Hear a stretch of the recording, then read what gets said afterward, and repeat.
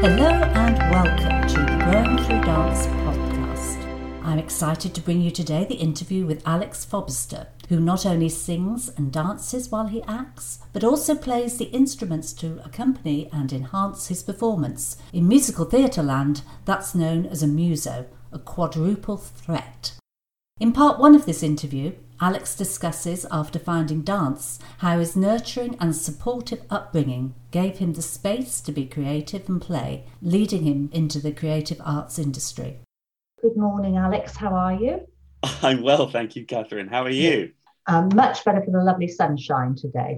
So, Alex, thank you so much for coming to talk to me today. As you know, the podcast is about how dance interacts with life. Dance itself has many advantages, skills and attributes, but they don't all play into being a dancer. Quite a lot of them play into life itself. And really, these are the things we're looking at. But the way I want us to discuss this morning is to talk about your experience with dance and how it's led you to where you are today and the other things you may be doing besides dancing. What I'd ask you to do, first of all, is have a think back and think about recreational dance lessons. Why did you start them? When did you start them? And who dragged you along to them? Over to you. Well, Catherine, you were instrumental in a huge part of that, as the listeners may not know, but we'll get into later. Why did I start? You know what? My first dance lesson was kind of an accident because I was doing acting classes on a Saturday morning and I had two with like an hour and a half's gap in between. And I was going on a Saturday morning to this theatre school in Cobham, where my family were living at the time, in sort of Kingston upon Thames kind of way. And yeah, I had this hour and a half to kill, and there was a jazz class that was happening in between the two acting classes, and I basically took it up to fill the gap when I was about 11 or 12. And yeah, I loved it, and I started taking more classes, and I started doing tap, but I was sort of 11 or 12, so I'd started shooting up, and I was doing tap in like the grade 1 or grade 2 class with these sort of tiny these like little girls, mostly all like half my height. And I was there with my I had really long hair at the time and was just sort of trying to get my feet around these tap steps way out of Asian stage. But yeah, I just kind of fell in love with it really, and then took on more and more throughout the weeks. And then when I was about 13 or 14, we moved out to Cirencester in the West Country, which is where we discovered you and CCDA, and I started going to do basically every night of the week. When you first came to CCDA, what was the first type of dance lesson you did? I remember coming to a ballet class. And had you done any ballet before that, or was this? I don't think I had done. I had done some ballet classes, but again, I came to it really late, and a lot of the time I think I was in my age group as opposed to my ability group. So the tap, I was with the little kids at my previous one, but I think I was, because it's tough, isn't it, when you're 12, 13, you want to be with your age group, but if they've been doing it since they were 5, you're just kind of that one floundering around the back, having no idea what you're doing. And then here's what I remember: you did a boys class. It was a boys dance class, and it was, you only had 2 boys at the time who were a lot older than me. I say a lot older, probably a few years, but when you're a teenager, that feels like, massive gap. They were 17 and I was 13, and I was like, whoa, there were only 3 of us was the point. And I remember coming down to this boys class, and it was probably the most attention I'd had to help develop me.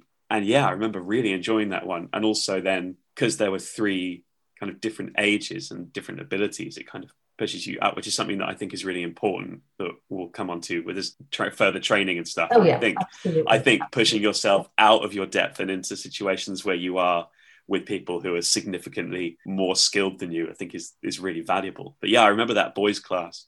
So one of the things about dance is a lot of people tend to send their children off to dance for the social side of things as well. Did you find that was something was for you, or were you by that stage really focused on the dance? Is and always has been really an important part, I think, of performing and life as a performer. At school, you are stuck with who is in your class or in your year group. And I had some really great friends that I made through school. But what I always found, especially at CCDA, was you were united by this commonality. And I kind of really felt like I found my tribe. You know, it was, you will remember this well, Catherine, but I'll paint a picture for your listeners that I showed up in Cirencester, 13 or 14, fully dressed out in the most extreme goth attire that anyone had ever seen in the town. I think it was full length leather trench coat, platform boots, eyeliner, long hair down to halfway down my torso, black nail polish, whole thing. I used to pop my ballet shoes in my top pocket of my leather trench coat and stomp through Cirencester town centre down to the Bingham Hall, take all of that stuff off, tie my hair back, do a ballet class, and then put it all back on and walk back through town. It was madness, actually. And always kind of appreciated, I think, is that when I was doing dance and I was at CCDA and I was with those people, actually, I was completely myself in there. You know, there wasn't any of that, oh yeah, he's got the spikes on and the goth or the eyeliner. Actually, it wasn't kind of about that. It was just about being there and sharing that. And then in those 15-minute breaks between classes, or we were there all day on a Saturday, actually, those were some of the strongest relationships I formed in my teens, I think, was in and around my CCDA community. So when you went on from us and you went on to start to train professionally, did you find that you still made those friendships, or, you know, that there's always this bit of a wives' tale about everybody stepping over each other? Yeah, so I went to Arts Ed in West London. Yeah, so you said there's this wives' tale about how cutthroat the performing industry is. I have personally never seen or experienced that at all. The thing about performing, right, is it's the hardest career you could possibly choose to go into. Absolutely. But we talk about being united by commonalities. Well, I said this before about finding my tribe. And actually, the thing that unites everyone in that building, whether they are a teacher or a student or an ex-student coming back to run a workshop, or the person on the reception desk, or whoever it is, you're all united by the fact that you want to be there. You will love the work and you're there to put the time and the effort and the love in. And actually, everybody who's there to train has kind of signed up to this thing that you're going to be there for 10 hours a day and you're going to put everything you have into that 5 days a week for 3 years. It's really intense. You're in this sort of pressure cooker. And yes, sometimes feelings stir up and dramas happen, and that's kind of an inevitable part of it. But I have never experienced it coming from a malicious place or somebody trying to step over somebody to get to the next place, because you're all there to support each other through it, is essentially what I've always seen. And you're just united by this, we're all kind of in it together. And the staff are all there because they love it and they want you to be the best that you can be. This myth about schools tearing you down to build you back up again, or, you know, and all of that stuff. And actually, it's not about breaking you down. It's about building you up and taking what it is that makes you unique and special and brilliant and figuring out how to amplify that and refine it and add to that skill set so that you can share whatever it is that you have to deliver in whatever format that is, if it's dance, singing, musical theatre, stand-up, spoken word. I don't know what, I've got people who I train with who've gone into so many different things, even though they trained in musicals. Yeah, you're just united by everyone trying to push forward creatively and build up what's brilliant about people. So I think that's what it particularly cutthroat. It's really difficult. It's really hard. And it's really competitive in the sense that there are tens, hundreds of thousands of performers in the UK and not a lot of jobs for them. Yeah, it's really hard, but I have personally never experienced anyone being outwardly malicious, or, you know, people are generally just there to have a nice time and be nice to people, I think is what I've found. And then do really good work. Do good work. That's the end of the day, isn't it? Just everyone does good work and is nice to people. We all have a nice time. Coming from a small dance school and going off to Arts Ed, obviously there were distinct differences because suddenly you're training professionally rather than doing it for inverted commas fun. Is there anything that you would, if you were sending somebody off to school now, is there anything you would say to them about how to handle it, how to get the best out of it? I can only speak from obviously my own experience, really, because I do quite a lot of work with the outreach at Arts Ed now, sort of going to do Q&As and workshops with students who are going to be auditioning, and sort of it's a question that comes up a lot. Kind of, one, what are they looking for, and then two, how do you handle it when you get there, or how do you get the most out of it? And the reason I find it very difficult to answer is because it's so personal. Everyone is going to have their own take on it and their own challenges to overcome. I can speak about my challenges that I had to overcome. Is actually, I think there was a huge part of me that was quite insecure at the time that I went to college, and I spent quite a lot of time, and actually we spoke about the goth thing before, I spent a lot of my teenage years and actually up into my early 20s kind of trying on, I'm going to say, different hats. You know, I'm going to be this different person. Personalities, different personalities, different, and actually, and that comes then with this flip side of somebody who was always quite worried about the judgment of their peers or the judgment of the staff or the teachers, and I was really desperate to try and do everything perfectly, whereas actually the main piece of advice is it's absolutely fine and actually more beneficial to fail. You're better off to go completely out there and fall flat on your face than try and get it perfect, because perfection is dull. As Chris Hocking, who is the principal of art, said, as he always says, you'll never find perfection. If you want perfection, go and be a physicist, don't be an actor. I spent way too much time worrying about being perfect. And you said about coming from a smaller dance school or a small place or whatever, and what I thought was amazing, what I still value now looking back on it, is when you go somewhere, as soon as you get to higher education and you have suddenly this melting pot of people from all different backgrounds and experiences, and you're there with people who've won all England championships and people who've never been in a dance class before, and you're completely there and all together just smashed into this year group, like, let's do this crazy thing for 3 years. And I remember being in my first ballet class, and the head of dance, David Greenall, at the time, basically, I'm not going to do there's an impression that we all do of him I'm not going to do on the podcast, but anyway, he basically said, I bet you're all the big fish from your dance schools, right? It was a boys ballet class. This was the boys ballet. There's basically, in first year, you're in 3 sets. 1-1 is the top dancers, 1-2 is the sort of medium dancers, and 1-3 are the people who might have never danced before. And 1-1 and 1-2 boys have ballet all together. And so these people with a bit of dance experience, and he said, I bet you are all the big fish from your dance school at home. I bet you were the lead in all the shows. I bet they all said you were great. Guess what? You're all here together now. It's completely irrelevant. Let's get to work. Yeah. And I'm hyper paraphrasing what that was, but it really stuck with me. And it was like, yeah, you're all the big fish. Welcome to the biggest pond there is. Let's go. And that was challenging as well, kind of changing your perception of who you thought you were in your immediate circle at home, and then who you find yourself being or having to be, or how you perceive yourself to be in that new environment, can be really tough. And I think it's really interesting how it affects different people. Some people go inwards, some people go outwards. And I had a chat with a friend of mine the other day who I was talking about this level of insecurity that I remember feeling, and his memory of me was completely the opposite. He always felt like I was really self-assured, and it was really interesting to have. We literally had this conversation on Saturday, and so I'm coming to you now going, it's just interesting how you never know how people are perceiving you. And yes, it's this idea that actually I wish I had just cared less about everybody else and just focused on my stuff and doing the best that I could do in my sphere, and being present and focused. And then when you do that, when you're really focusing on your work, you can then be generous with everyone else, can't you? You can absolutely open it out to, and actually then that's where the real magic happens. It's not about what you're doing. That's the lesson of all performing, isn't it? It's completely irrelevant what you're doing. It's about the people opposite you on stage. And if you're by yourself, it's about what you're communicating.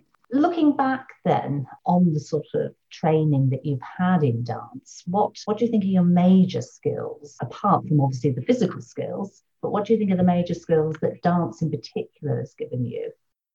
I feel like I'm a creative person, and there's this, I can't remember who said it, there's this quote that says the creative adult is the child who survived. Right.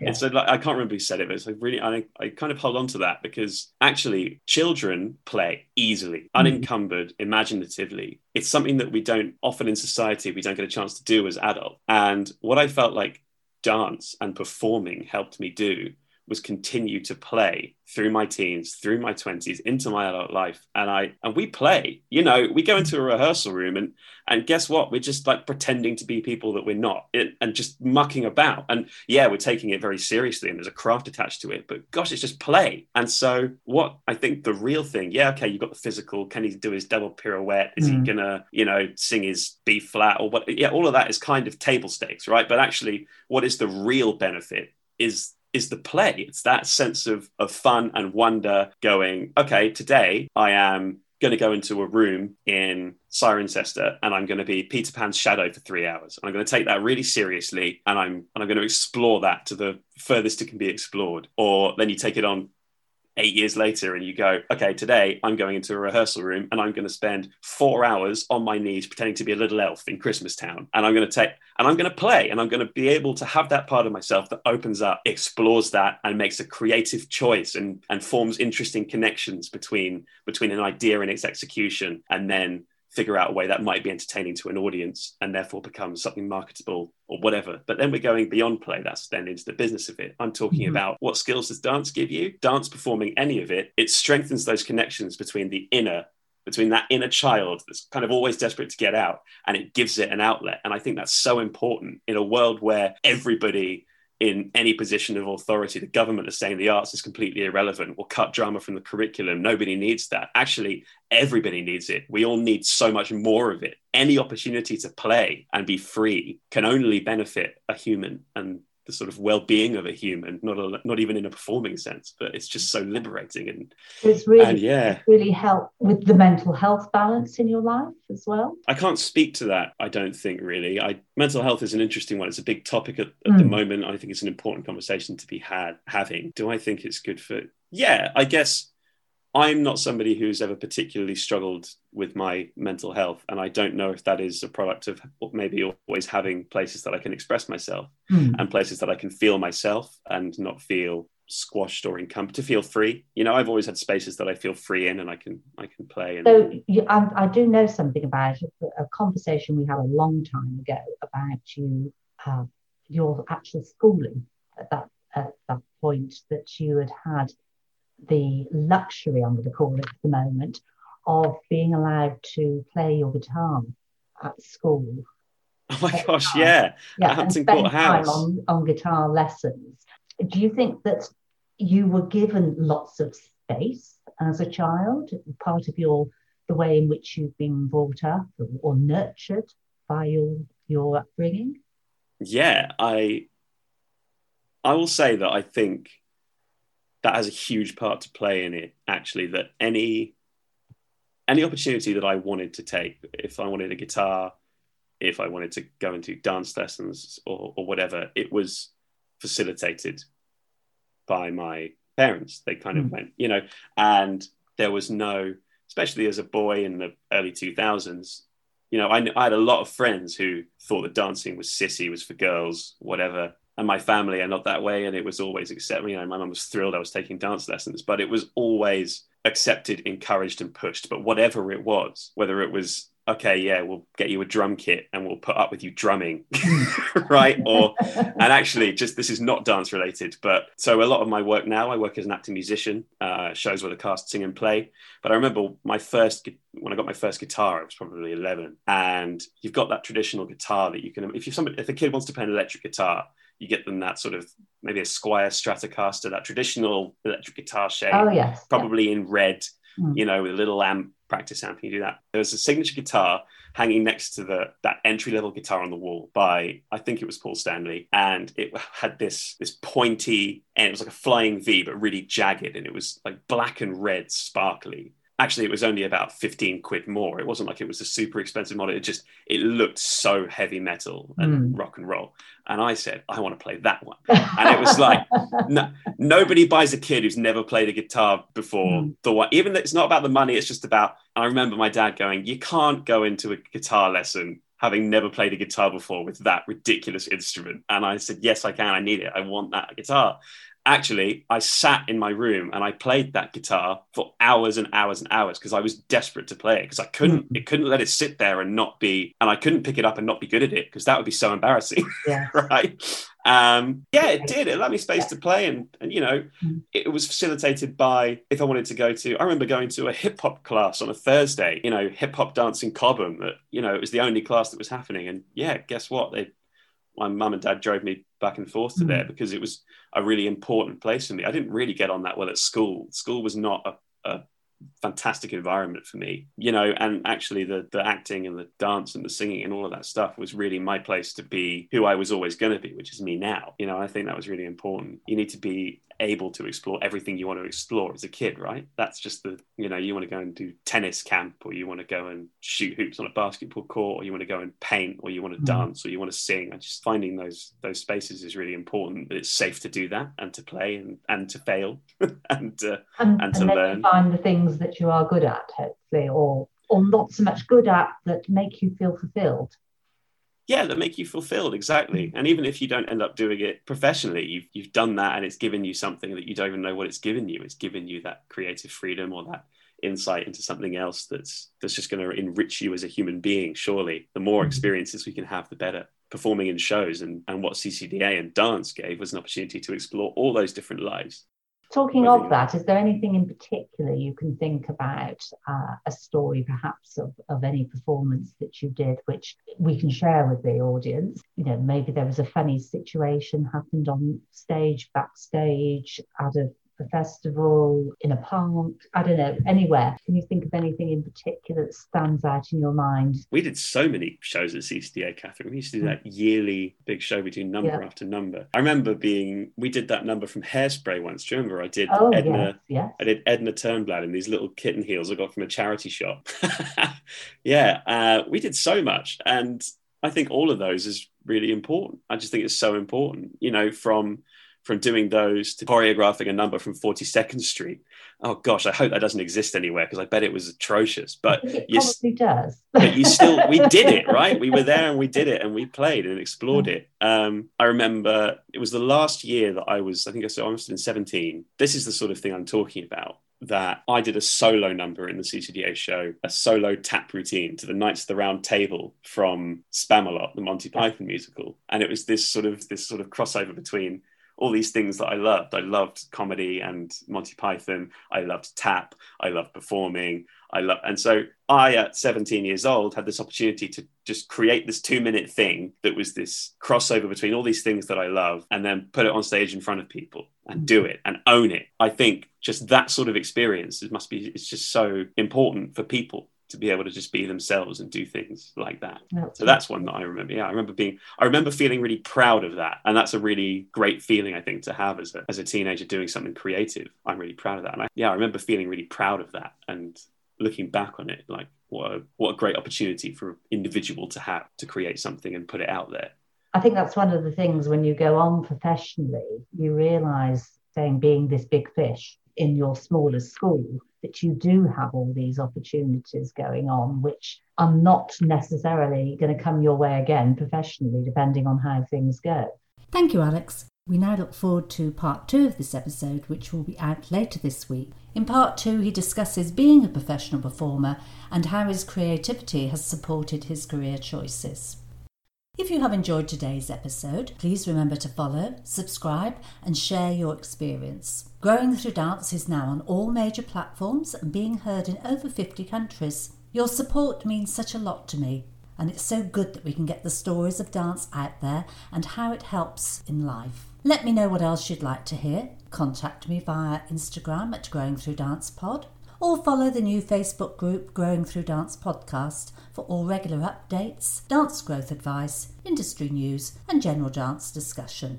If you have any stories you'd like to share, please contact me via a direct message on either social platform. Thank you for listening today. Your host, Catherine Lucy.